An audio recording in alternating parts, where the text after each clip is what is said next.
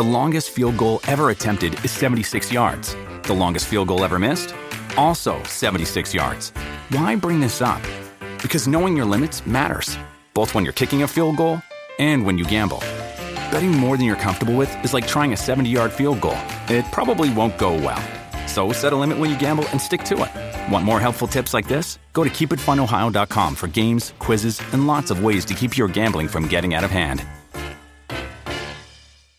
Welcome to Hail Varsity Radio, the voice of Husker Nation. Insight, opinion, expertise, with the biggest and best names talking Nebraska across the state. Join the show on Twitter at Hail Varsity and at Schmitz_radio. Call in at 402-466-ESPN or 1-800-825-5865. Here's Chris Schmitz. Welcome to it. Great to be with you on a Wednesday. It's Hail Varsity Radio, presented by the Nebraska Lottery. Chris Schmidt. Elijah Herbal is back at it, and we are loaded up. Good to be with you. Any updates? We will spin the wheel and say, sure, why not? With the Nebraska coaching search, we'll dive in and get some thoughts on some football and hoops with Mike Babcock. Some Tiger reaction from Mike Schuhart from Wilderness Ridge here in about 30 minutes. And I'm going to get some info, some insight in the 5 o'clock hour from some great minds as well. We'll hear from Jim Walden, former Nebraska assistant, coach in Iowa State, at Washington State. Jim's seen and done a lot in college football and is as wise as it gets. Get his take on that CEO opportunity that exists for Coach Frost. And you want to talk about the CEO part of the role being tested. Elijah, think about your busy week, right? You're about ready to graduate. You're getting things handled. You're nailing surveys. You're doing papers. You may or may not have a final to worry about, and you're wrapping up class. So that last semester, you're juggling. You're juggling a ton. I remember it well, but some of us on the show today are academic all-stars. Some are not. We'll let you determine who that is. Elijah's a pretty smart dude.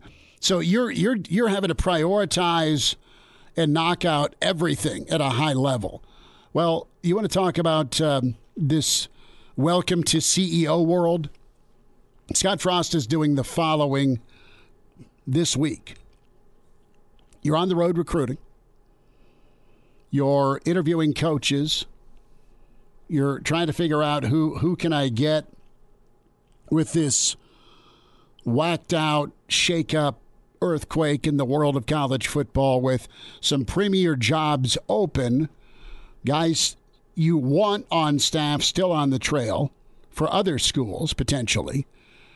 And then, oh, by the way, you've got some love that needs to be shown towards an Adrian, a Cam, and a Damian Daniels. Those are three big pillars for you for 2022, you can argue.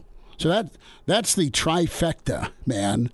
Interviewing, getting my staff put together, recruiting, keeping an eye or both on the portal, and then let's make sure Cam Jurgens and Damian Daniels and Adrian Martinez have an opportunity to come back.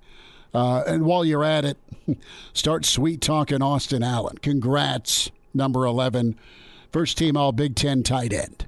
That is incredible. Cam Jurgens, third-team All-Big Ten center. Numbers to get in today at 466-3776, 466-3776, 800-825-5865. Can find us on Twitter at Schmidt_radio. Give us a follow on Twitter at Schmidt_radio and at Herbal Essence for Elijah Herbal with Twitter. Chris at HailVarsity.com, the email. So, Elijah, you're hearing things, I'm hearing things, and I think the longer things go, it muddies things up if you're trying to land Mickey Joseph. I know we talked to Mitch Sherman yesterday. He made an incredible point. I've reached out to a couple of folks that know Mickey, and Mickey's got so much going for him. The fact he's been a really accomplished coach, he's recruited well, and he is New Orleans. He is Louisiana. He's well respected. It's not just that he's the homegrown kid. No, he's done really well down at LSU in his time. He's been responsible, along with Corey Raymond, for really making things hum with LSU football and their recruiting, as well as Bill Busch, who's here for Nebraska. So I think the best thing to say is this. It's going to happen when it happens. And that's obvious, but from a timeline and a tea leaf standpoint, listen, this decision and timing has all been affected with the process. The hiring process is all screwed up because of Brian Kelly leaving for LSU. And Brian Kelly today, talking to members of the media down there, has not made any decisions yet. This was right after his introductory press conference. He's not had any individual conversations. So, listen, the narrative isn't coming from him with who's here and who's gone. Corey Raymond's retained. He's your recruiting coordinator. But as Mitch mentioned, and we've kind of talked about, if we're weighing the pros and cons, if we're putting ourselves into Mickey Joseph's number 2 jersey, home or away, and you're weighing things out, you're busy. You're getting phone calls. You're getting phone calls from other programs. You've probably had phone calls from Nebraska. If you're Nebraska, how do you play this? Are you going to go the Notre Dame approach with Jack Schwarbrick? Well, fit's most important, so we'll wait. If you're Nebraska, are you going to wait for Mickey Joseph? And I think you should, absolutely. But you want to kind of get moving to round this thing out. So is there going to be an announcement Friday? Is it going to be Saturday? Is it going to be beginning of next week? I think everything's been pushed back for all 4 names you want. So if you can still get Mickey Joseph, if you let it be on his timeline, because if he gets punted by LSU, idiotic decision, but you get paid for 2 years and you get the Bill Busch kind of rate where someone else is paying a money salary, and not that that's a huge thing, but it's a reality. Collect what you're owed if you're Mickey Joseph, if you're not retained. If you are retained, get a bump and keep doing your thing. And lastly, the appeal of Nebraska. Barry Switzer said something yesterday to Adam Rittenberg about and Barry's. He's a national treasure, but just being able to recruit off of tradition can happen. You're not guaranteed to live in the neighborhood you've lived in for so many years. And Nebraska's case in point, when you make a move from the Big 12 to the Big 10, it's been rough. And it's been rough with coaching changes. Oklahoma's a bit worried right now. We'll see if they end up going with defensive-minded Brent Venables. That sounds to me like the guy. There was some scuttlebutt about Matt Rule. Don't know if that's a reality or not. I've heard conflicting reports on that. But to Mickey Joseph, you wait and you just get a yes. And if I'm wrong tomorrow, if at 5:30 Mickey Joseph, the news comes down that he's in, awesome. But if I'm a betting man, I don't think he's headed to Lincoln. Been wrong before, will be wrong again. I just think it makes too much sense. The only thing Brian Kelly has in common in Louisiana is his faith, and that there's a number of Catholics down there. God love him. Other than that, you need all the Mickey Josephs in the world as part of your staff that can go to inner city Louisiana, I should say New Orleans, can go to the rural parts of Louisiana, and you're accomplished. Mm-hmm. So it's a monster tough sell for Nebraska or anybody else knocking on Mickey's door, and he's still recruiting. And he's still going into living rooms for LSU. At least that was the case as of last night. So I think that light might be dimming on Mickey. Donovan Raiola is the other name that we're hearing a lot about. I've checked in again with some buddies in Hawaii that are closer to the Raiola crew. And, I mean, that's intriguing. And the more I hear about Raiola, the better I feel yesterday, I felt like, well, is Nebraska settling? And I know you, Elijah, were kind of intrigued at what Army does, what their offensive line configuration's been like. Well, to get back to Joseph briefly, there's just been so much smoke with Mickey Joseph this week that you got to think there's some sort of fire there. But then I have no doubt Nebraska's reached out. Yeah, but the question becomes, whenever it's been this long and he's got a new head coach coming in who I'm sure he's been in contact with and he still hasn't said yes to Nebraska, it starts to worry you. And especially with how fluid the coaching carousel has been this offseason, you don't know what it's going to look like 48 hours from now, let alone a week from now. Can you afford to wait for a guy to make a decision? I mean, you got to have a plan B ready to go immediately if Mickey Joseph's not your guy. So the question becomes, who is Nebraska talking to now, assuming Mickey Joseph is now not going to happen just because, I don't know, it's been long enough now that I think Mickey Joseph has had time to ponder this. Oh, completely. And Mickey's got to do what's best for him. What's his best move? Put yourself in his shoes. If you get a chance to stay, why wouldn't you? Period. End of discussion. Don't care as important as that red ant is to him. Why would you? You have a chance to coach under one of the most experienced and prolific coaches in college football, currently coaching in the sport right now. Well, listen, as far as reasons to stay, working for Brian Kelly and making my top 5. Fair enough. But from a success standpoint, now the other side of this is, here's the other thing. What's Mickey's big picture? He's early 50s. By mid-50s, does he want a job, a chance as a head coach? What lanes do you want to be in? And if you come to Nebraska as recruiting coordinator and wide receivers coach, do you eventually maybe get a bump up to a head coaching job somewhere? Do you have a better chance of doing that in Lincoln? Do you have a better chance of doing that while down at LSU? His comfort zone's been the South. And he's worked from GA to high school coach to La Tech to JUCO. I mean, he has done it all, man. He has grinded. He has earned it. He has worked his way up, and he's developed a 3-star wideout named Jamar Chase and many, many others. Okay, so it isn't like all this NFL talent's falling into his lap. There are kernels of NFL talent that he has helped develop into flat-out must-see Sunday guys.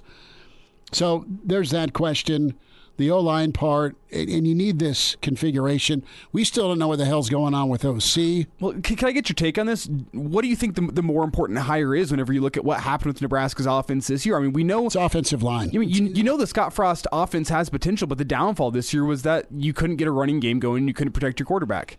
And the offense was still doing well statistically in spite of the offensive line. So you know the offense can work, but so I'm with you on this one. You got to think the offensive line coach is the most important position to get right this offseason. Well, and the other question is this.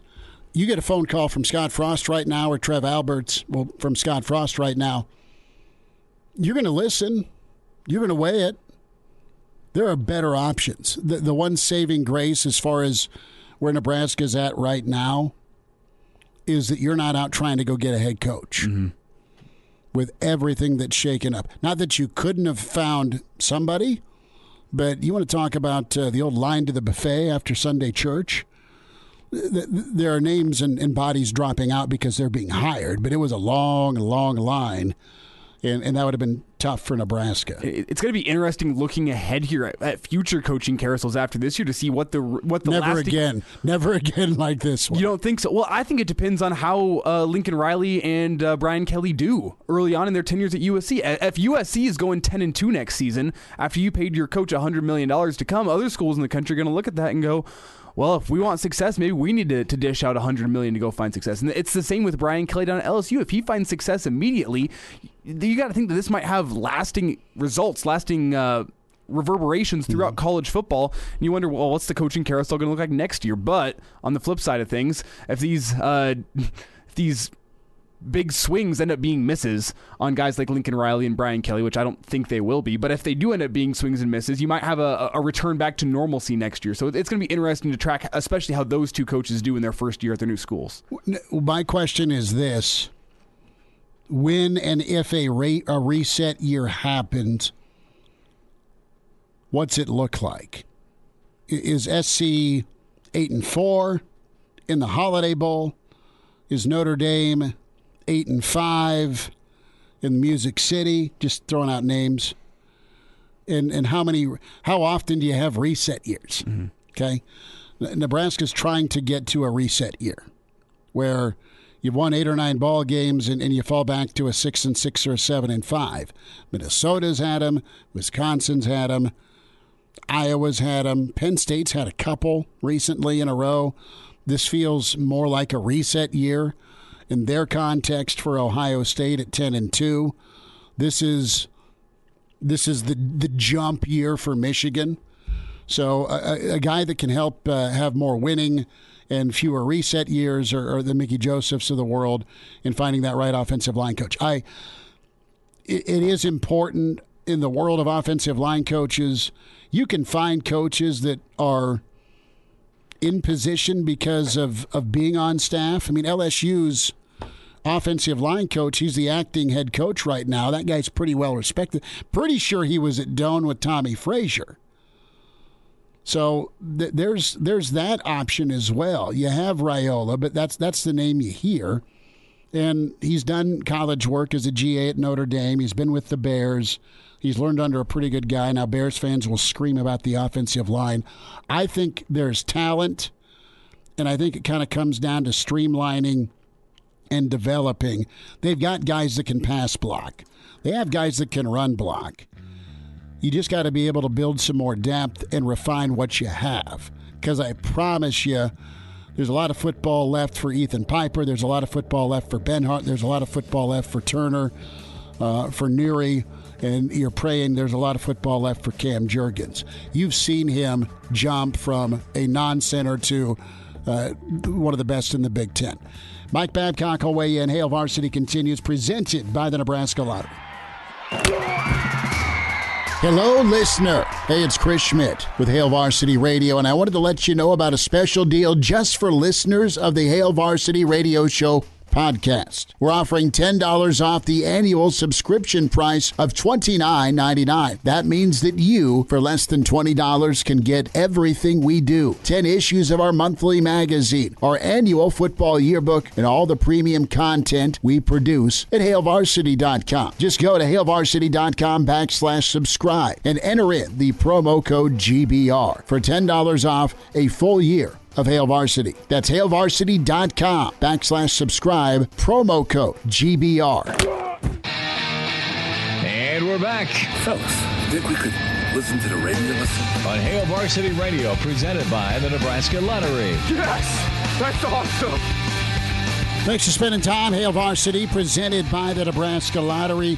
The gentleman, Jim Walden, longtime coach and part of Nebraska, and Coach Devaney in about 35 minutes. His take on the carousel and what's the task at hand for Coach Frost with these hires. We welcome in historian, author, Hall of Famer, Husker Insider with Hail Varsity, Mike Babcock at MD Babs on Twitter. Babbers, I started a long, strange trip on Amazon last night. I'm through 1.5 episodes of the Grateful Dead kind of documentary and kind of the vault stuff. It's really cool from the beginnings to when they were getting ready to kick off Europe 72.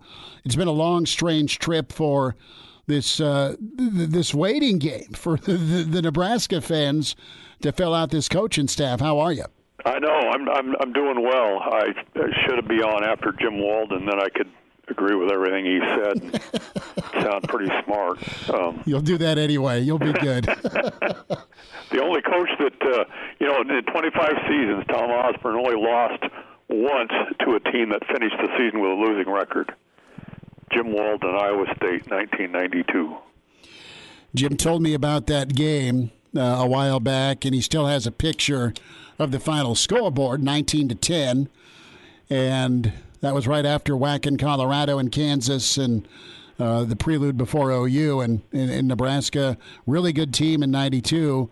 Didn't show up in Ames that day. I think it took 45 minutes to play because they ran some option, Merv Seiler, and wasn't on TV. I just remember being heartbroken. I was down in Lawrence that weekend watching Colorado, Kansas, went down with some family members who was at KU. and that was the Big 8 game of the weekend, right? Who's going to be the co-Big 8 kind of front runner with Nebraska? Nebraska had beaten both of them, and everyone gets back to the fraternity house after Colorado escapes Lawrence with a win, and everyone just looks like their blood has been drained because Nebraska did lose in Ames, and Jimmy Walden still has that picture in his office to make sure the score doesn't change. Yeah, and you're right. It seemed like, I remember being there, and it seemed like it was about 45 minutes and it was over. It's like you looked at the final score, and it's like, this game's over with already? Because all they did was run the ball, and that's all Nebraska did. And it didn't work out well. Weird ball game. Mike, shake the magic 8 ball, bud, with where things are at. Are you concerned that we don't have names yet, or is that just kind of what's going on because of the upheaval with the coaching carousel? I think the upheaval, concerned, no. Confused, yes.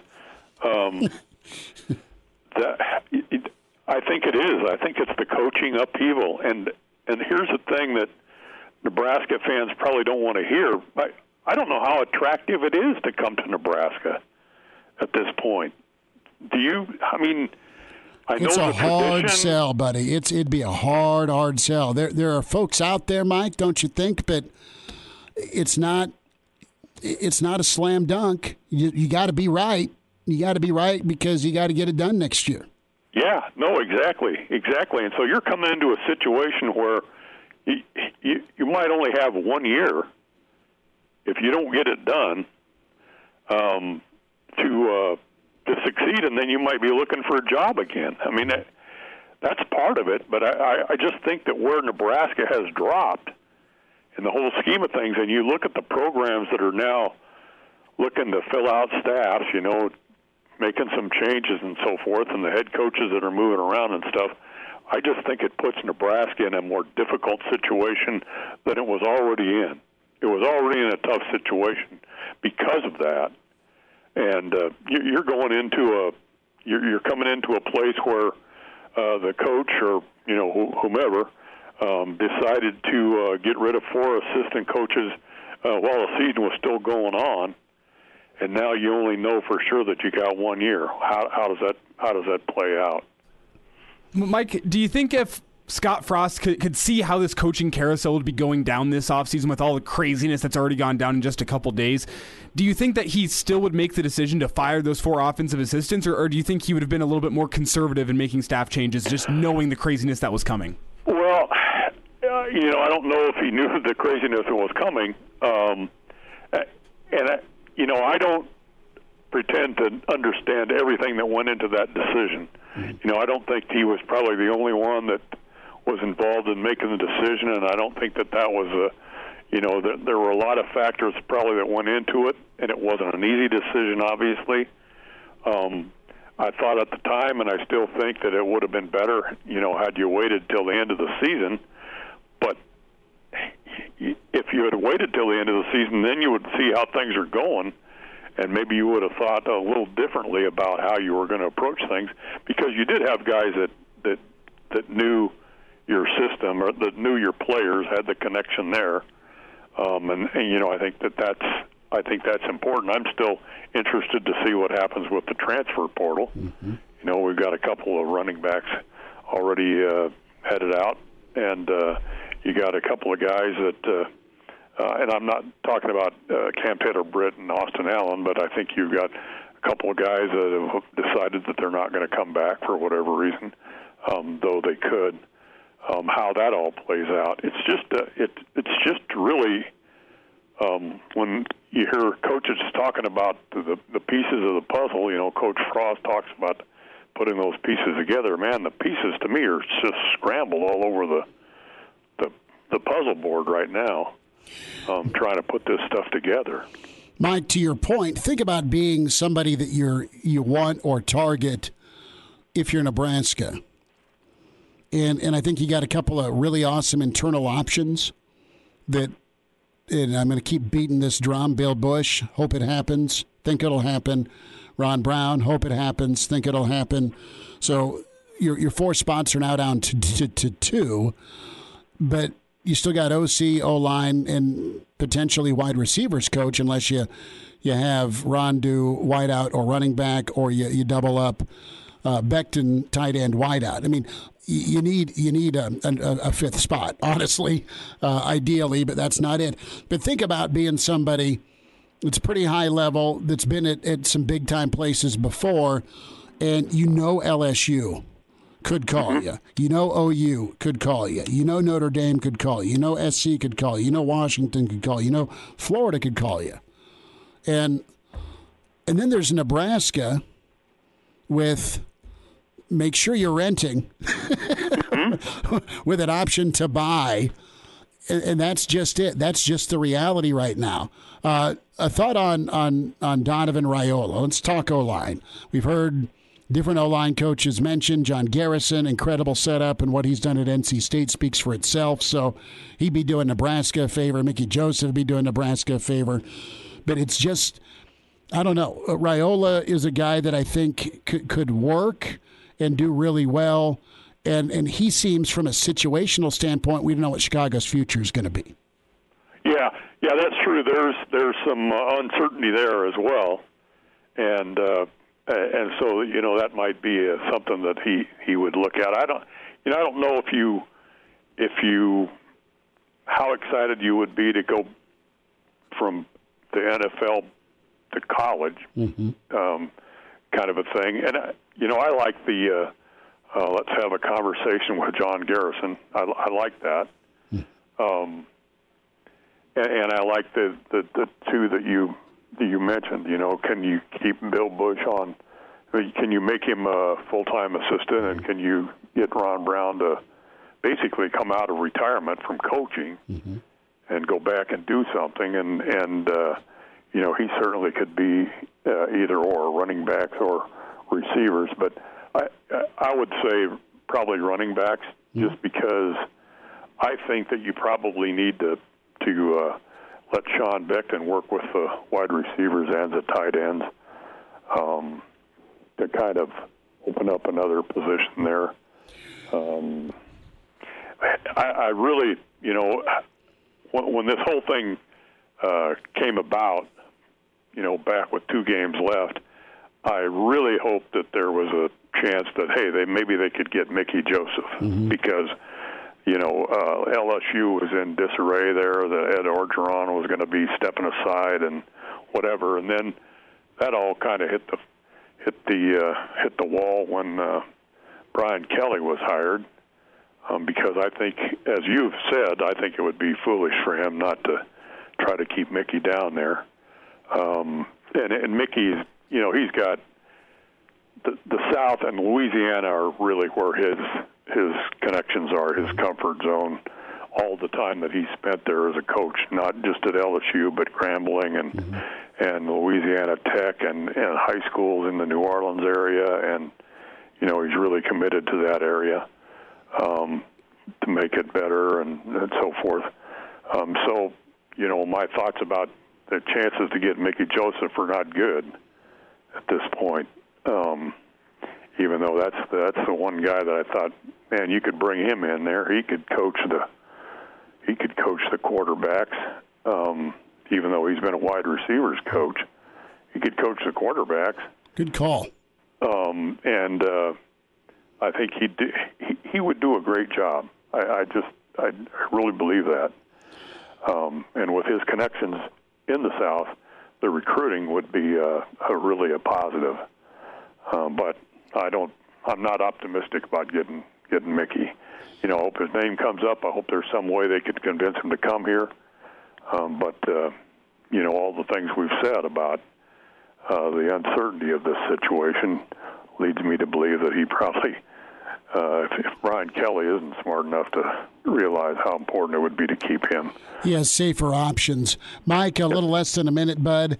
A thought on hoops tonight, Nebraska, NC State. You feeling all right for Fred and company? Well, I'm really looking forward to seeing how, because I think we'll learn a lot here tonight. I wish the women weren't playing at the same time, so I'd like to see how they do against Wake Forest as well. But I think we'll find out a little bit about both teams significantly tonight in these games. I'm looking forward to it. Well, Mike, we'll keep our ears open. You keep your ears open and the tea leaves, and we'll see if there's something by Friday or next week for Nebraska. Oh, thanks for having me, and I probably agree with most of what Jimmy Walden says. Mike, you're the best. Appreciate you much. Thanks again. Take care. There he is, Mike Babcock with us, historian, author, Hall of Famer, and exclusively with Hail Varsity, Mr. Husker football right there. So hurry up and be patient, Elijah. Got to be patient with that golf swing or that putt, the buffet line on Thanksgiving. I mean, all things. Mike Schuhart's going to be with us next. We'll get Shuey's take on Tiger. Well, Schuhart is now officially listed as Golf Digest top coaches in the state of Nebraska. Well, of course he is. Just go to him and find out why. He's next. Hello, listener. This is Brandon Vogel, managing editor of Hail Varsity, and I wanted to let you know about a special deal just for listeners of the Hail Varsity Radio Show podcast. We're offering $10 off the annual subscription price of $29.99. That means that you, for less than $20, can get everything we produce, 10 issues of our monthly magazine, our annual football yearbook, and all of the premium content we produce at HailVarsity.com. Just go to HailVarsity.com/subscribe and enter the promo code GBR for $10 off a full year of Hail Varsity. That's HailVarsity.com/subscribe, promo code GBR. And now, back to Hail Varsity Radio.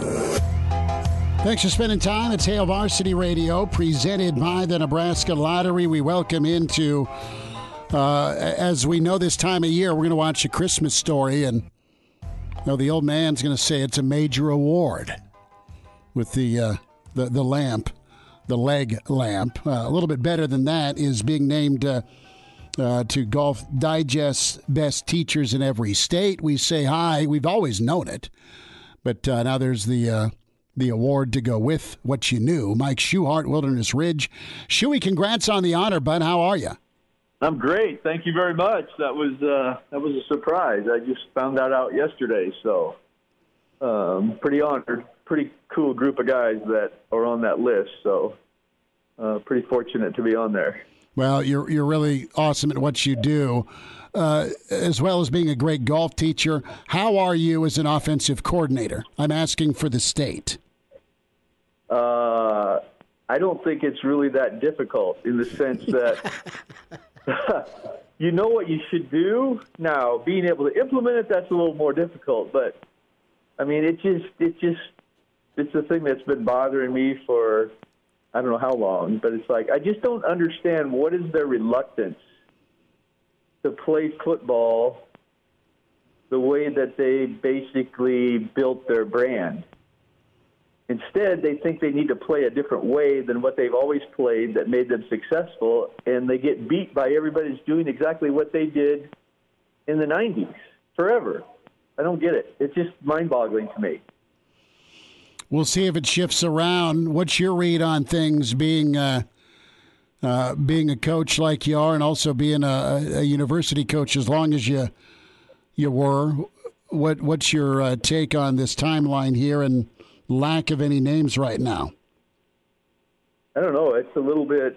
I'm very confident they have their things positioned like they need to. I mean, it's a really crazy and difficult time because you got recruiting, you got the early signing period coming up, you're out trying to recruit, you got coaches I'm sure that you are interested in trying to get, but can you actually contact them? I mean, they're still playing, some of them. So it's like, and some of the guys that you want, are they even interested in coming? So, I mean, I don't envy those guys at all. I mean, that is going to be a difficult thing. And, I mean, they have to know what it is they're trying to do, what they want to do, and they have to find the right fit that helps them achieve that, And it's not just being able to be a good offense, a coordinator or a special teams coach or an offensive line coach. I mean, you got to be a good recruiter. You got to be a good communicator. You got to be a great developer, So, I mean, those guys just don't fall out of trees. Well, yeah, Mike, I think that's why we're seeing these crazy numbers being thrown around this year in the college football carousel. When you're talking 10-year contracts worth $100 million. And when you see that, Mike, do you think that you got into the wrong profession? Because part of me thinks I did. No kidding. I definitely did. It's like that's insane. I just don't. It's mind-boggling to me. You're going to pay these guys that kind of money. It's like, where's the money come for your staff then? I mean, you got to pay your staff something. It's like it's crazy. I mean, they have a lot of booster money, I guess. Should we get to switch gears? Take away from Tiger Woods. I had a pretty good run. That's a pretty impressionable quote from Tiger as he sat down, and he's very thankful with his rebuilt right leg. What do you make of Tiger moving forward? He'll still show up to some of the big ones, but from a competitiveness standpoint, you know how he's wired, but we now truly, it feels like, have Tiger laying out that his expectation, his bar has got to change. Oh, yeah. I mean, he had mentioned that in his thing, that he'll never be number one in the world. But he also said that doesn't mean I can't win a tournament. Mm-hmm. You know, he'll never be number one in the world because he can't play enough. That's why he'll never be number one. He's not going to play enough events. He's not going to be able to play a full schedule. So now he's changing his gears and seeing, you know, he's going to pick and choose his, I don't know how many, 5 tournaments, 3, 5, 6. You know, that's all going to depend on his health and his stamina and things like that. But, you know, if he picks the right 5 tournaments, that dude is so good. You know, he could win at any time. I mean, I watched that clip they had of him when he was out practicing. Man, that looks so good. And that's a guy on a rebuilt leg and a back, and I mean, he looks as good as ever. Now, does he have the stamina for 4 days? That's going to be another thing. Chewy, what would it take? What does it take, stamina-wise, at his age? And he's still in really good shape, obviously, notwithstanding the horrific accident. But what does it take to be in contention, be and challenge a run to be a top tenner? Well, I mean, especially in today's game, he's going to have to pick the right golf course that kind of suits his game. Most of them do, but obviously in today's game, it's so powerful. The guys hit it so far. So he's got to pick a golf course that he's not trying to overpower a golf course or match what some of these other guys do. So his precision is going to be a reward, like a Hilton Head, Colonial, courses like that are power is not of the utmost advantage on those golf courses. So just finding courses that fit what he's able to do now and maximize that. You know, he's not going to be able to go tee it up at a course that is a bomber's golf course because I'm sure he doesn't have that, especially for 4 days. Putting that much pressure and torque and just the walking, you know. He's got to find the right golf course that fits his game, and he has to be sharp when he goes into the event, and in his stamina, basically more of his body. Can his body hold up for that length of time? Mike, before we get you out of here, I got to ask you about the match because you called it. Brooks Koepka beating Bryson DeChambeau, despite the fact that Bryson was the Vegas favorite. You called it. What insight did you have there? Brooks is a little more calm, and he was going to beat him, and Bryson is a little more show. You know, he's out there for the show, putting on a show, and if he got on a roll, he would have been pretty tough. Brooks is too consistent. I mean, he's not as much of a showman as he is. He's a competitor, and he's playing to beat him, you know. And I just his game is more consistent throughout his whole game and what he does, you know. But again, Bryson could get on a roll, and he could be fabulous day in and day out. So Brooks is way more consistent in everything that he does. So I just figured that would win out in the long run. Shuey, about 20 seconds, bud. How are things, and is the golf course busy the next couple of days? Oh, my gosh. You were talking earlier about a Christmas story. That's going to be like a Christmas golf story this year. We'll be playing golf on Christmas. I hope so, man. Instead of getting the sleigh out, you got to get your golf clubs out. It's been awesome. I mean, the weather's been fantastic. People are playing like crazy, and they should be. I mean, we don't get this weather very often this time of the year, so enjoying it. Well, go see Santa Shuey. Get that membership to Wilderness Ridge, the swim-up bar this spring and summer. Shuey, we'll talk next week, bud. Thanks for jumping in. You bet. Thank you very much. Stay safe. Pardon the interruption, but I'd like to save you some money. Hey, it's Chris Schmidt with Hail Varsity, and I wanted to offer listeners of this podcast $10 off the price of an annual subscription. That means that you, for less than $20, can get everything we produce. 10 issues of our monthly magazine, our annual football yearbook, and all the premium content we produce at HailVarsity.com. Just go to HailVarsity.com/subscribe and enter in the promo code GBR for $10 off a full year of Hail Varsity. That's HailVarsity.com/subscribe, promo code GBR.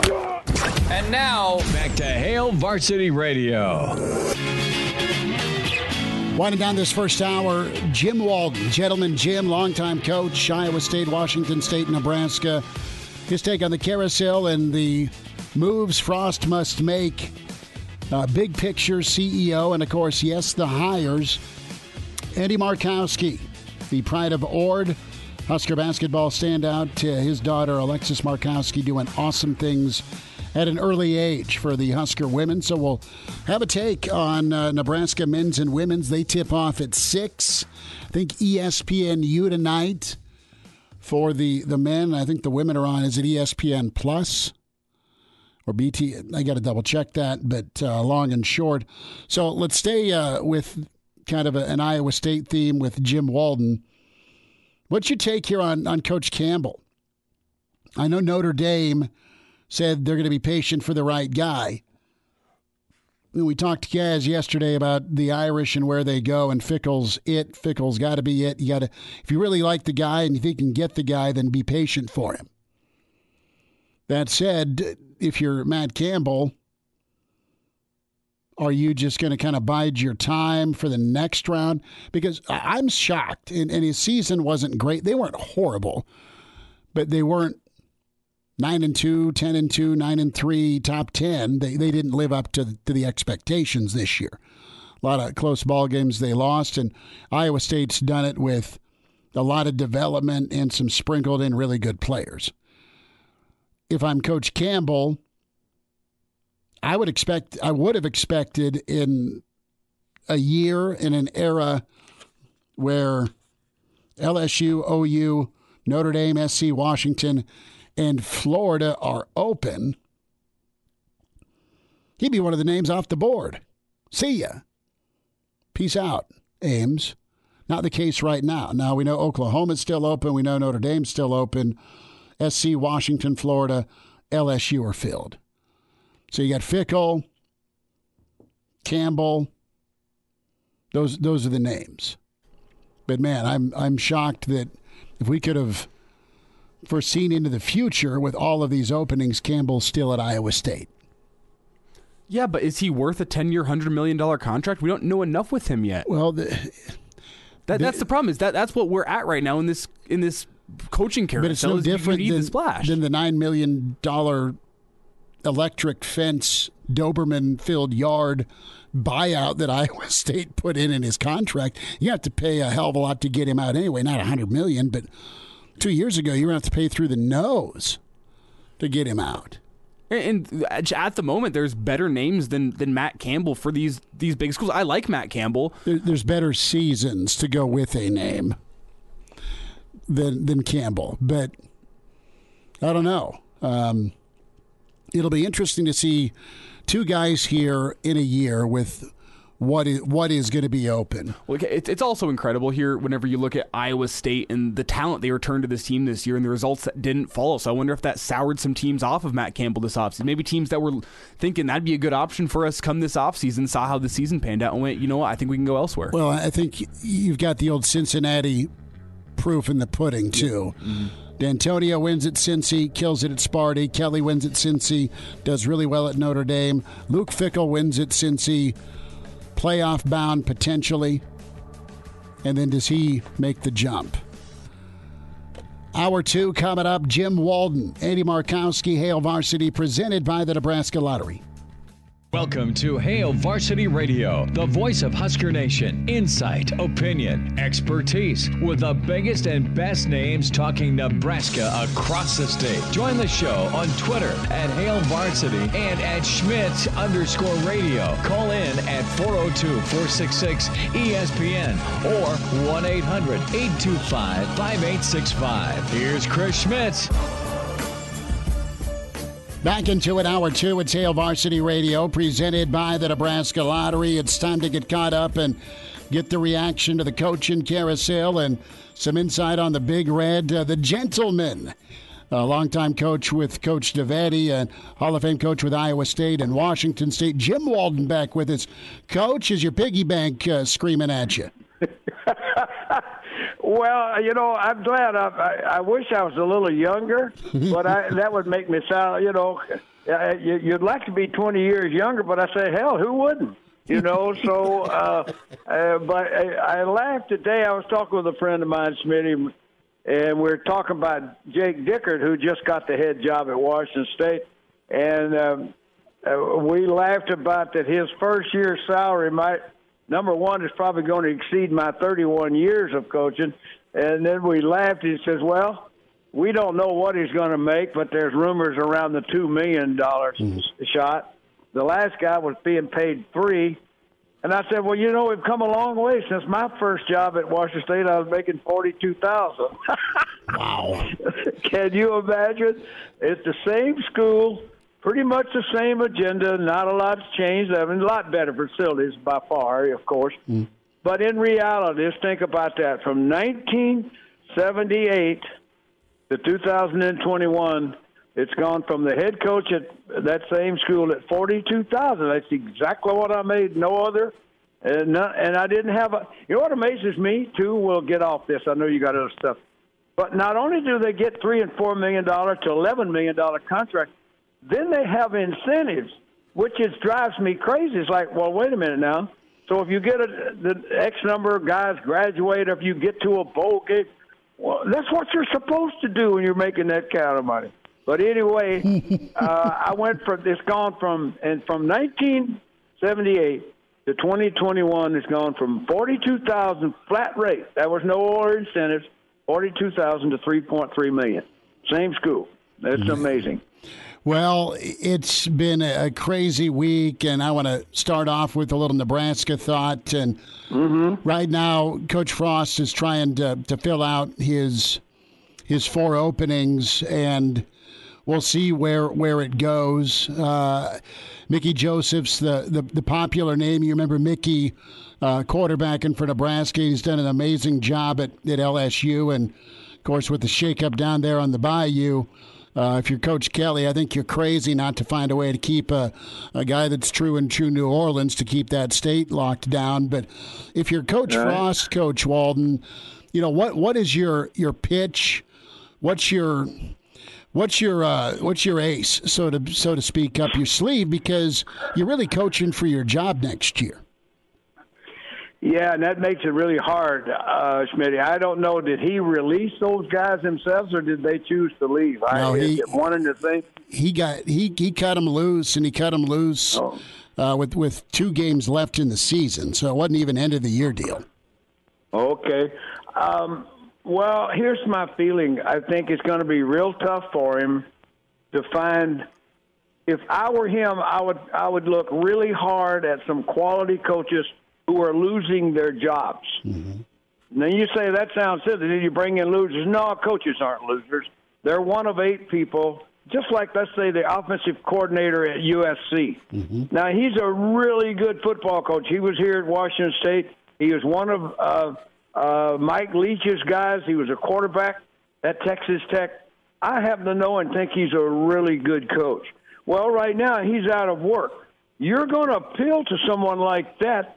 The 1-year thing is not going to scare him. He's out of work. So if I were Frosty, I'd look really hard, and you just mentioned one right down there at LSU, and I promise you're on the right track. That's how I feel about a lot of these guys that are at these schools that are being released. Notre Dame, Oklahoma. I mean, that's the places I would go and look, because they're not afraid to walk into a one-year deal and help it get better, because the rewards are, if it happens, they're going to be highly rewarded. If it doesn't happen, they've been off the breadline for 1 year. So I just think that's where I would go if I were him. Jim Walden's with us, Hail Varsity Radio. Coach, what did you do? How did you approach things? That first staff you put together and then that second staff you put together, did you have to make some hard calls between friendships versus the best coach available? How did you put that together? Well, it was a little harder, and I mean, it's not easy. I don't care what I'm about to say. It doesn't make it any less difficult. But the thing that's a little bit easier today for the head coaches, Smitty, in my opinion, when you're paying a guy anywhere from $700,000 to $1.1 million, or even $500,000 to $800,000, and you've had him on your staff for 4 years or 8 years, you have been real strong and beneficial to that young man. You have put lots of money in his pocket. In my day, when you took an assistant coach off and fired him, he probably wasn't making $45,000 or $32,000, and there was, I mean, it hurt.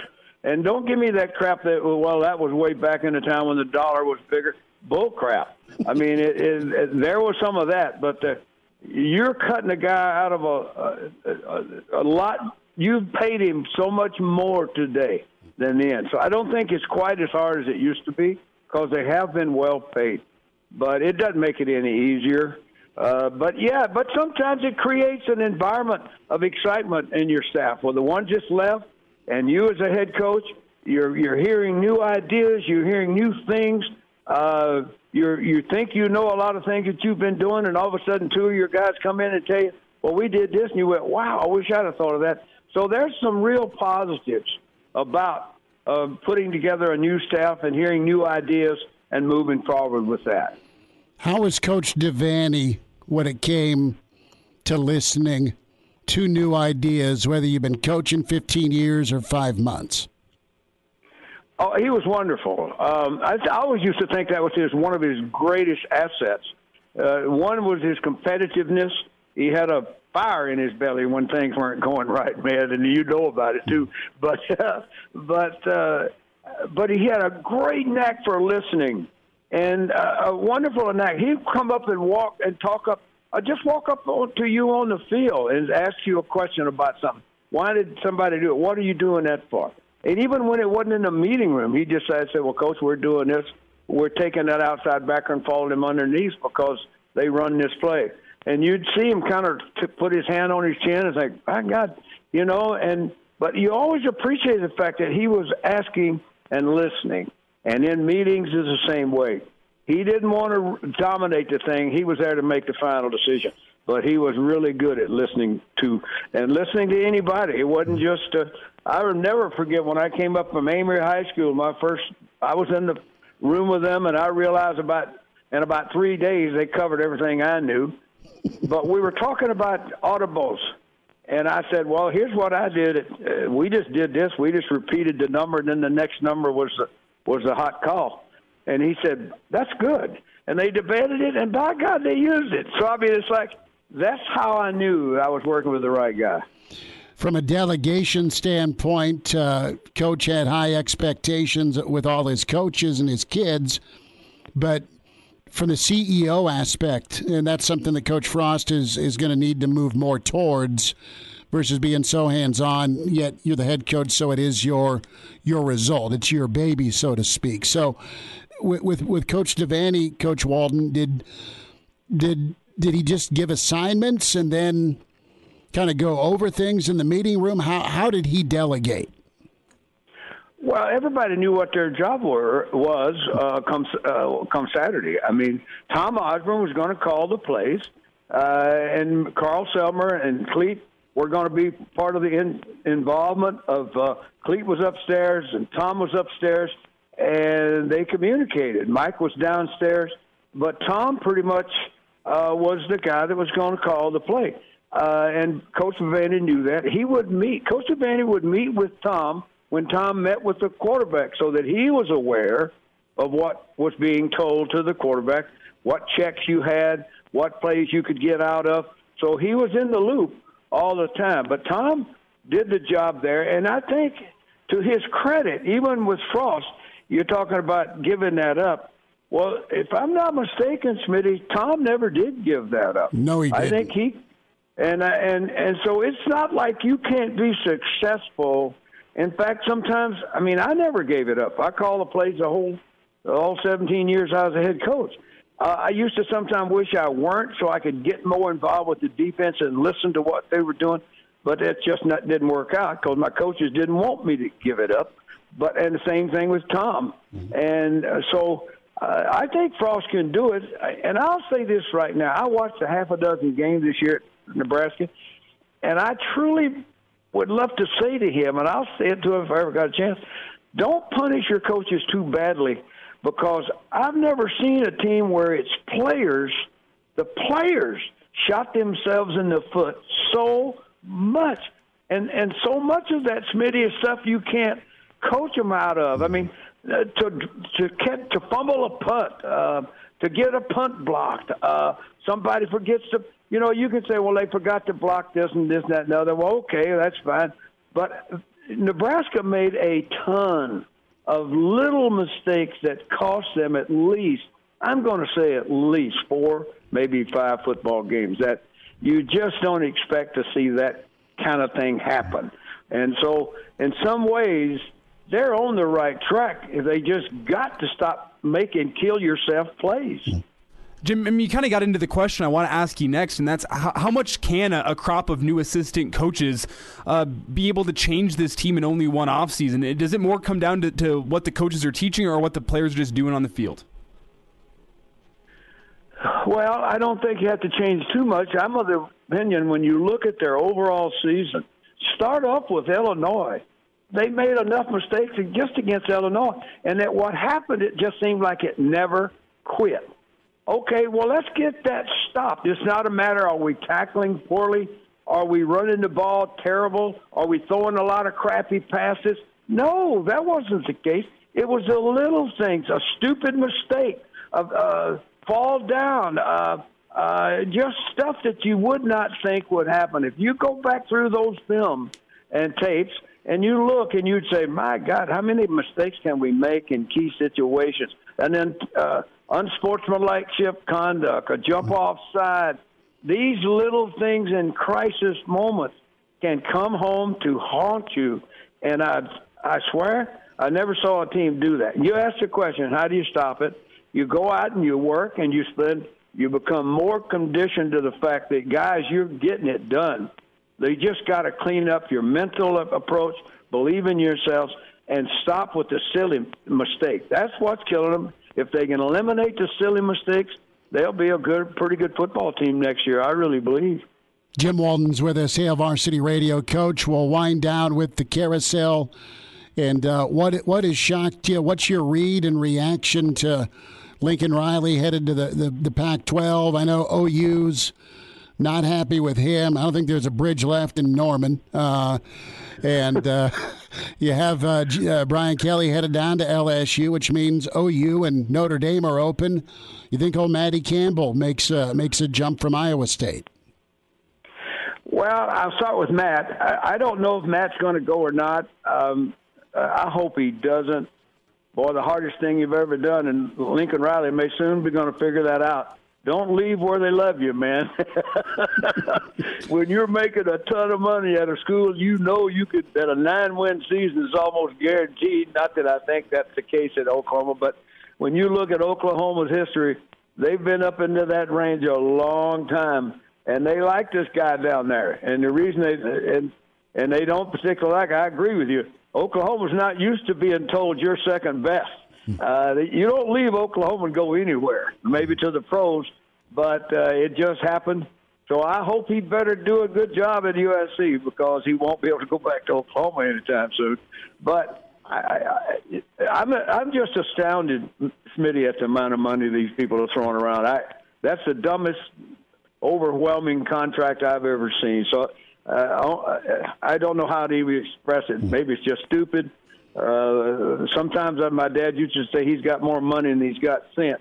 And or brains, whatever say. I think that might qualify for USC. Again, it's the same thing. Did you think you'd ever live long enough to see a guy leave Notre Dame, successful, winningest coach in history, and go to LA? Leave Notre Dame, go to LSU.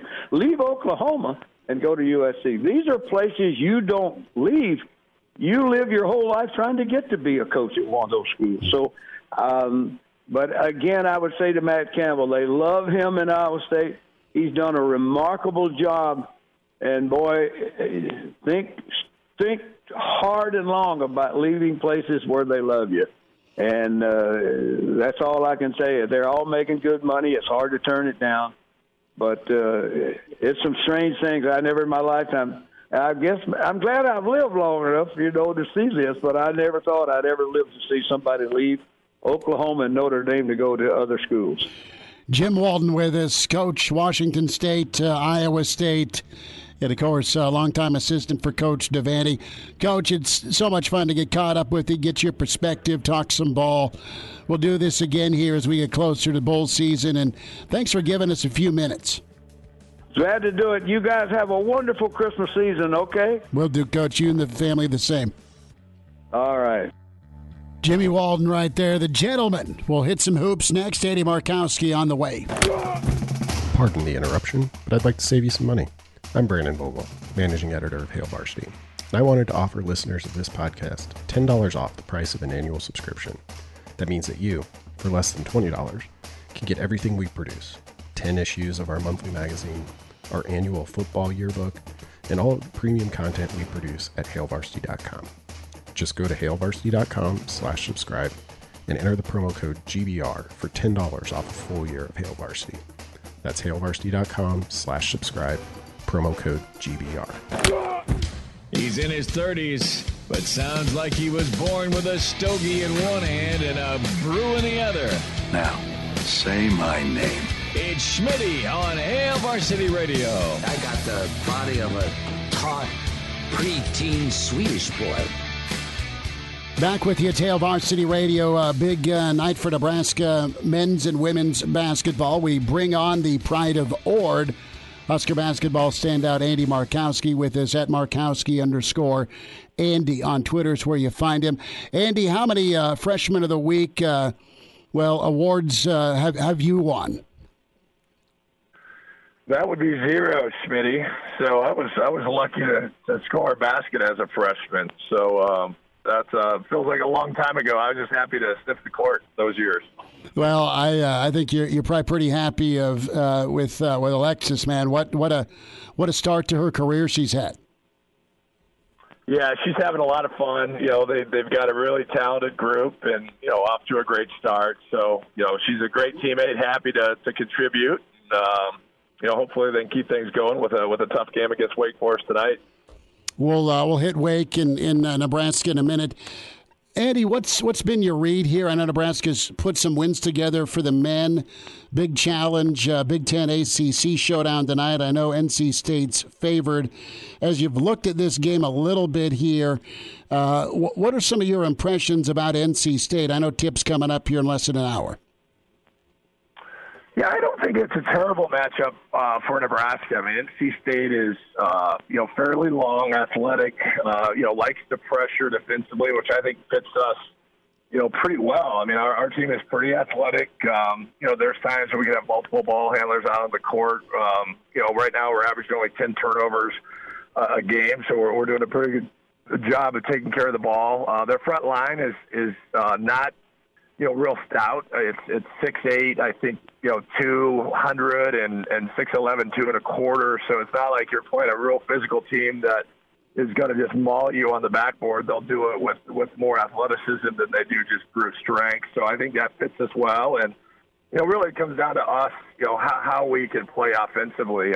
our 3-point percentage, we're only making 6 a game, and we're under 30%.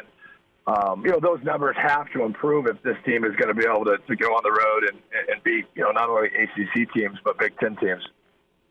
Yeah, and you talk about the 3-point shooting percentage, and so far this year it's really felt like there's been a lid on the basket from 3-point land, but it almost felt like the team started to turn a bit of a corner last game from Keisei Tominaga. He was getting hot from 3, and it kind of felt like the team was feeding off of his confidence. Do you think that the 3-point shooting can and will continue, or do you think that it's law of averages and eventually they'll start shooting the ball better? Yeah, I think we have good shooters. I mean, sometimes you don't have good shooters, and you expect it to go in, and it never does. I do think we have players that can make open threes, can make unbalanced contested threes, where it comes from like an inside out penetration or a rebound kick out. So I do think that will improve. Because this team is never going to be a great team on the backboard to get extra possessions. So we're going to have to win the 3-point line. So I do think. That will improve even with scouting and defenses getting better. I think we are getting, the right look at the right time. We're still taking 5 to 6, I think, bad threes, whether it be off balance or we're kind of fading away threes that, you need to eliminate and make sure that, you're just taking the open 3, which is hard enough to make at a college level. But, right now we're giving up 10 threes a game and only getting 6, and I would have never guessed that to be the case going into the season. I thought we could win the games, most games from at the 3-point line, at least have that be a stat category that before the game started, you thought you could win against most teams that we'd play on our schedule. So Nebraska's got to be better at closeouts and at rotations, at communications, and in just guarding the 3. Doc's, I know, had a little bit of a different role, but he's still kind of your defensive mind. What do you anticipate's gone on as they've geared up for this game tonight? Do you anticipate they put in some extra time at guarding that 3? I mean, that's got to be part of the plan, correct, to take away some of those shots, those looks, those momentum swings, those big threes that teams have seemingly hit all season on Nebraska.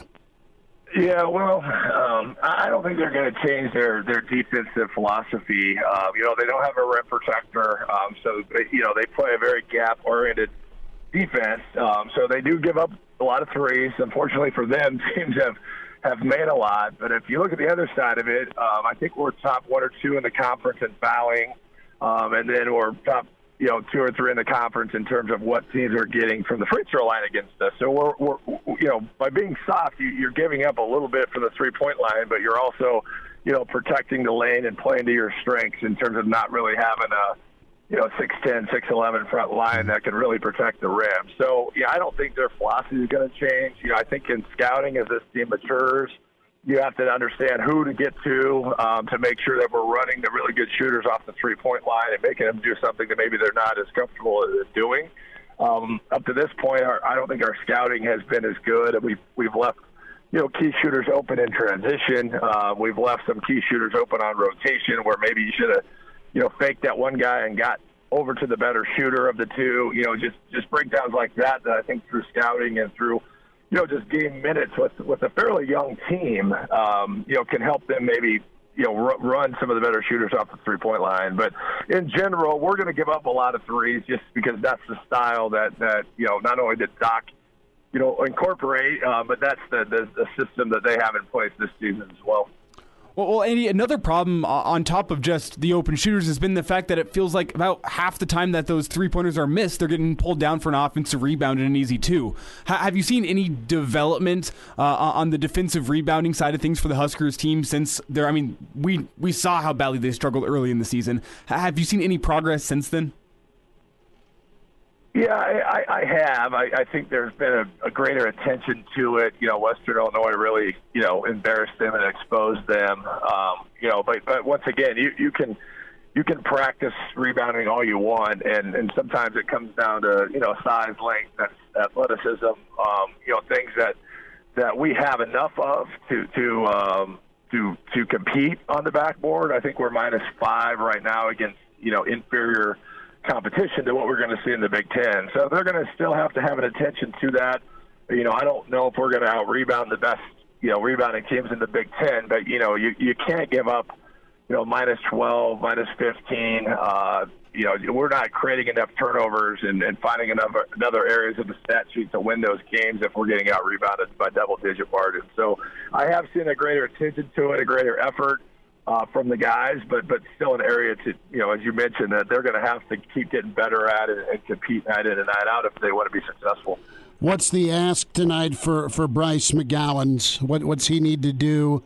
Same with Verge. Who are a couple of keys in your mind for a win on the road? Yeah, Bryce has had a really good start to his career. I think sometimes fans have an unrealistic expectation when you start hearing 5-star and lottery pick. A lot of that is bank on potential, right? And they're looking at a 22 to 25-year-old, what is their ceiling? But, Bryce has really found, different ways to score. He just has to keep playing, within himself, finding spots to get to the free throw line. Don't settle for threes. He's an okay three-point shooter right now, but he's much better for this team when he attacks and gets to the rim and draws fouls, gets teams into the bonus.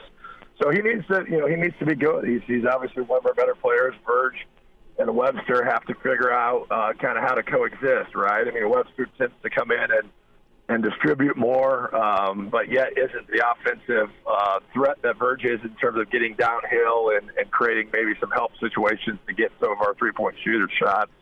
But this is a collaborative effort. Nebraska continuing to need some bench support. They need Lat Mayan to get going a little bit. They need contributions from a lot of people to be able to go on the road and beat an okay ACC team. NC State, has been around 500 the last 2 or 3 years. I think we're 5-5 in the ACC Big Ten Challenge because we get teams that are a lot like us. So I think if we can go in and shore up the backboard and be efficient from the three-point line without turning it over, this is a game that we have a chance to be competitive and compete down the last couple minutes and win a close game. Eddie, let's flip over to the women as Nebraska is at Wake Forest. Some impressions here as this team's kind of continued to climb and a perfect mark for both teams. Give me a quick thought on what needs to happen tonight for Coach Williams and the crew is Wake's pretty athletic, pretty fast basketball team. Yeah, Wake is really good. Long, they have Spears, which was a freshman of the year in the ACC and on the USA under-19 team. So she'll be a handful. But the great thing about Coach Williams and her team, they've won a lot of different ways. They had 2 tough neutral or road games in California. One was a neutral, the other was on San Diego's home court. They're not playing their best basketball. Izzy Bourne, was an all Big Ten contributor last year, has not been consistent enough for him, and Habe has been in and out with the knee injury. She's been solid in the fourth quarter of Creighton and in the San Diego game. So the fact that they're 7-0, and in my opinion, 2 of their better players haven't been at the top of their game. They'll need to be better tonight. Jess Shelley is going to have to continually be good like she's been up to this point. And, it's a game that, on paper, we're probably underdog going on the road against a team that was in the NCAA tournament a year ago. But, if we can be competitive or find a way to win this game, I think it's going to tell you that the women's team is pretty good. What's this team's strength? If you had to pinpoint one attribute or label for the women's team this early in the year, what stuck out to you? Well, they're really versatile. They have a lot of depth. They have a lot of different style of players that you can kind of mix and match through how a game is being played or a certain style or a certain matchup. I don't know if they're going to keep playing 13 players, all season, but that just tells you the depth and the versatility that they have, that 13 have really played, even in competitive games. Amy's been able to get 13 players into the game. So, I think that they're a team. They understand their roles. They play for each other. They're hungry. They're a pretty competitive group. So, I think all those things have allowed them to get off to a good start, but they have to keep improving as the schedule.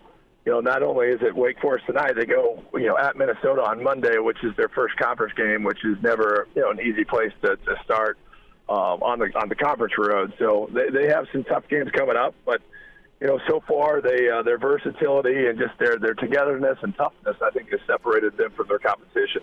Eddie Markowski, the pride of Ord, Husker basketball standout. Andy, awesome to get your breakdown and some thoughts. Thanks for joining us today, bud. All right, thanks, Chris. Eddie Markowski with us, Hail Varsity Radio, winding down, getting ready for Nebraska and NC State, Nebraska and Wake Forest, men's and women's basketball tonight. Jock Doc's on the way, loaded show for you today, and we'll tell you about Thursday on the way with Hail Varsity, presented by the Nebraska Lottery.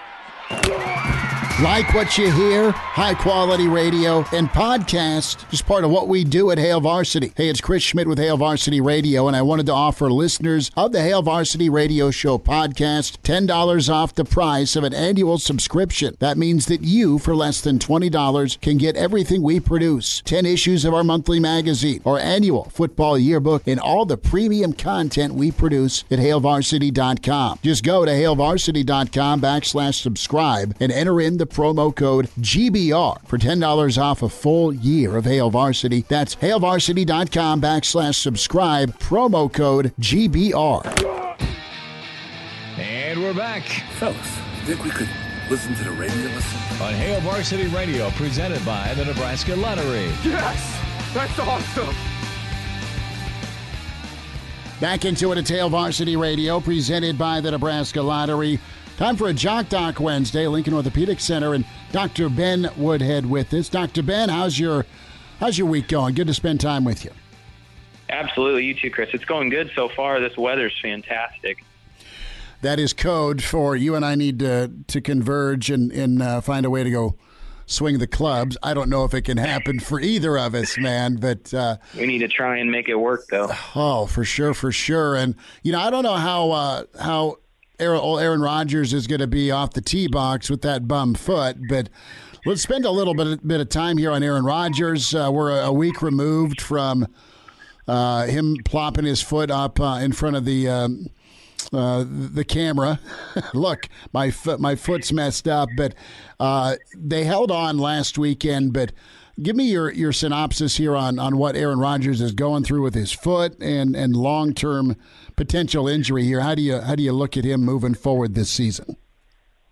Yeah, so these fractures of the foot, that pinky toe, certainly can be kind of a long-standing type of nagging injury. The good thing is, though, is that very rarely do these types of injuries ever need like a surgical fix or anything like that. Sometimes they'll actually have to put it back into alignment, but usually they stay in place. You can even buddy tape them like you do with the finger, and then you basically wait for them to heal. But if you've ever heard of anything like turf toe or some of these nagging toe and foot injuries, they can last a long time and certainly cause some functional issues. But the good news is that it will heal, and uneventfully he should be able to get back to all activities. Dr. Ben Woodhead with us, Lincoln Orthopedic Center at Jock Doc Wednesday. We're talking Aaron Rodgers, and you look at what he's going through with that pinky toe and the fracture there. I think of turf toe, and I think of some really horrible cases where you can't believe guys played through it. This is a little different. What's the pain tolerance got to be for a guy like Aaron Rodgers? And are we looking at something that's going to that will eventually affect his mobility the more he's on his feet? Because that's what's so special about him: his arm talent, his intellect, and he is so mobile. He's just so good at staying alive in the pocket. He's really great at doing it. Yeah, that's one of the things that sets him apart, from a lot of the quarterbacks in the league. And so, he's certainly going to know about it from a stance standpoint, from throwing, planting. It's certainly going to be problematic as this takes 6 to 8 weeks to heal. And he's a little bit at a disadvantage because he's in the season. And so it's going to be hard for him to sit out for 6 to 8 weeks. So he's probably going to go back and, he certainly will irritate it, but he's the type of guy that I think will just continue to play through it. He's tough as nails. And so, I don't think we'll notice whether he's having much of an issue on it at all. Dr. Ben, during the week, what's the practice regimen like? How much is Aaron Rodgers going to be on his feet and off of his feet as he has to stay sharp and ready for Sunday? Yeah, absolutely. If I were speculating on what the team docs were doing, I would say they probably won't have him do much contact or running at all. They'll probably keep him off his feet as much as possible, let him rest, let it chill out and kind of heal as much as it can, and then let him be ready for game time. He's certainly going to be taking mental snaps, film and all that, but I would imagine the physical activity that he's going to be doing is kind of kept to a minimum. That makes a lot of sense. And have you ever had to do or know anyone that's done a surgical intervention on a situation like this? It's pretty uncommon on a pinky toe. If it's a bigger toe or if it's pointing completely in the opposite direction, sometimes the foot and ankle surgeons will actually have to put a pin across it or a screw across it. It's really not as common. Sometimes, like in the turf toe type of incidents, you can certainly have some ligament issues that sometimes will have to rarely be taken care of. But really the issue with a lot of these injuries, it's a time thing. And if you talk to anybody that's ever had a turf toe injury, I mean, it can be debilitating for quite a bit of time. So that's, I think, his biggest issue is that he's always on his feet. You're never really getting to rest that much. And so, it really is just letting that injury scar in and heal and gradually get back to normal. Dr. Ben Woodhead's with us. A few more minutes here on Aaron Rodgers, a Jock Doc Wednesday, Lincoln Orthopedic Center. Do we know for sure how this happened? Because it was during COVID he had this injury. That's when it happened, right? The pinky toe during the COVID quarantine. From what I understood, yeah, and that's why I know some speculation that he had a COVID toe, that you hear about. But, I don't think we exactly know when it happened. So it's as simple as it's the middle of the night. You either get up to use the restroom or check on the kids, and you hit the side of the door. I mean, are we talking one of those incidents? Honestly, that certainly could be one of the things one of the reasons that it did happen, because that's when your foot is not protected. You don't have a shoe on it. It's a less common injury to happen when you're actually in a shoe playing football and your foot is protected. And so it certainly could have happened at any time of the day when he's walking around the house and missed a step. That's an injury that can happen on a regular basis. Doesn't necessarily have to be in a football game. Dr. Ben, what are some of the testing measurements and protocol that the team docs are going to do as they continue to gauge Rodgers' recovery and mobility? What are some of the tests and checking you do as a doctor to make sure he's good for Sunday?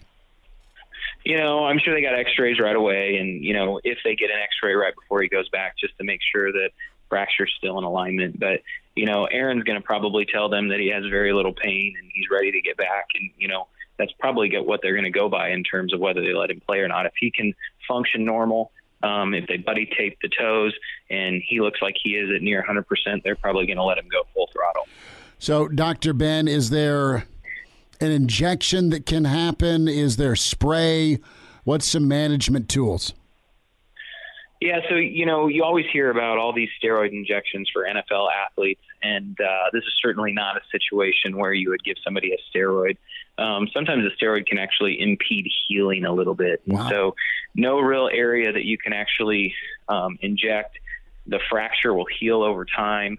But, his best friend is going to be rest, ice, anti-inflammatories, and letting his body just take over for the healing process. Dr. Ben Woodhead with us, Lincoln Orthopedic Center, at Jock Doc Wednesday. We're talking Aaron Rodgers and, of course, that turf toe, that fractured pinky toe. And we've all bumped our toes one time or another. This is a whole different animal. And then you factor in those monsters off the edge. I was kind of waiting, Dr. Ben, for Von Miller to, oops, I stepped on your toe, Aaron. I mean, that's got to be like whack-a-mole going on when he's back in the pocket, right? Those big defensive linemen trying to accidentally step on him.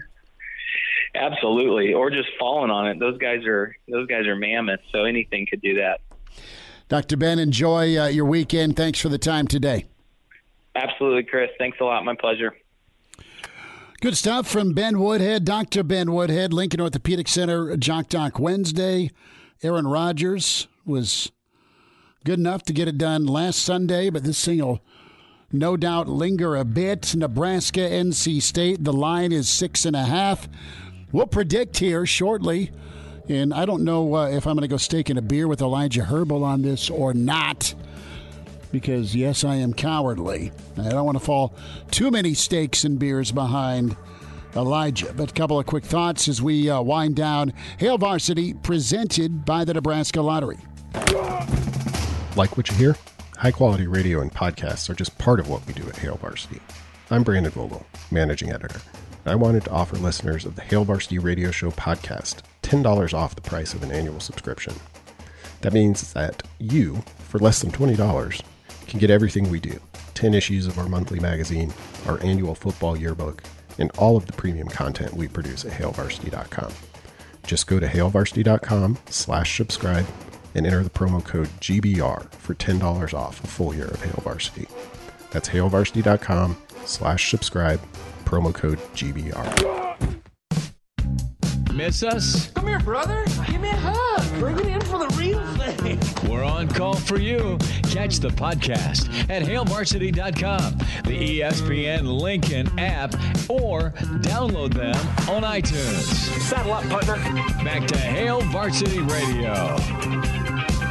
One final time, NC State's favored by about 6.5. A couple of quick thoughts here. NC State loves to be in your shorts, and that's not a grotesque take. It's they're a pressure defense. Elijah, you look shocked and stunned. Yeah, maybe I need to get over to Raleigh soon. Right? NC State likes being in their shorts. Okay. Opponents. Shorts. Listen, take care of the basketball. Obviously, rebounding is 1A, 1B, 1C. Be good about what shots you take. Possessions matter. Bad shots, horrible possessions, feed a crowd. You know the momentum thing. That's really it. Walker's been so good. You've been able to go through the offense with him and get better looks with when you find him in the high post and he can kick. Nebraska's been good when they've hit shots, inside-out rhythm, clearly. Get a post touch and a kick out. And then you have some guys that can do special things with Bryce and even Verge. I was talking to a coach over the weekend, and he made this comment. He's like, the happiest guy in America is Bobby Hurley. Like, really? Why is that? Well, he doesn't have Verge on his bench anymore.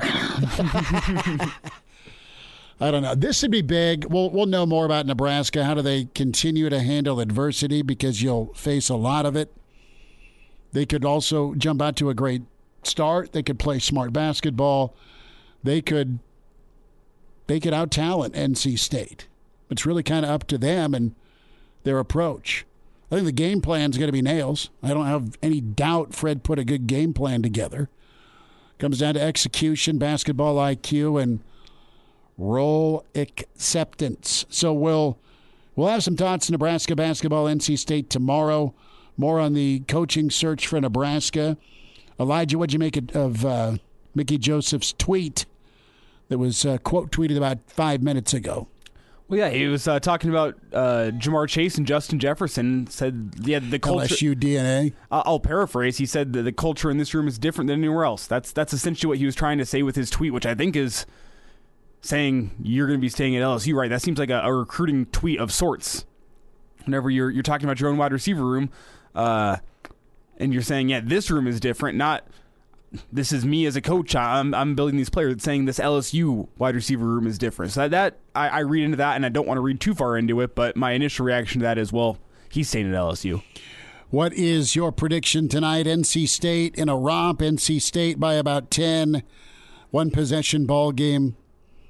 I think Nebraska probably loses by about 10 or 11. I'm going the other way. I think Nebraska wins by about 10 or 11. Seriously? NC State is not, defensively, they're not a Big Ten team. They have lost their best big man in Manny Bates for the season. He's out. He had shoulder surgery.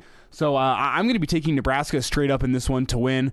I think they have a bit of a lead. NC State gives them a scare late, but I think they ice it down the stretch with free throws and win by, I'd say, somewhere in that 8 to 12 point range. Elijah Herbal. Is this hope or belief? The Big Ten's been pretty dominant in the ACC challenge, the Big Ten ACC challenge this year. I think it continues tonight in Raleigh, North Carolina. Well, if your heart's broken on the hardwood tonight, you blame the big kid at left tackle. Elijah Herbal says a straight-up double-digit win for Nebraska. Hope he's right. Have a good one tomorrow. Searles, Barney, and Brandon Vogel. A Huda Media Production.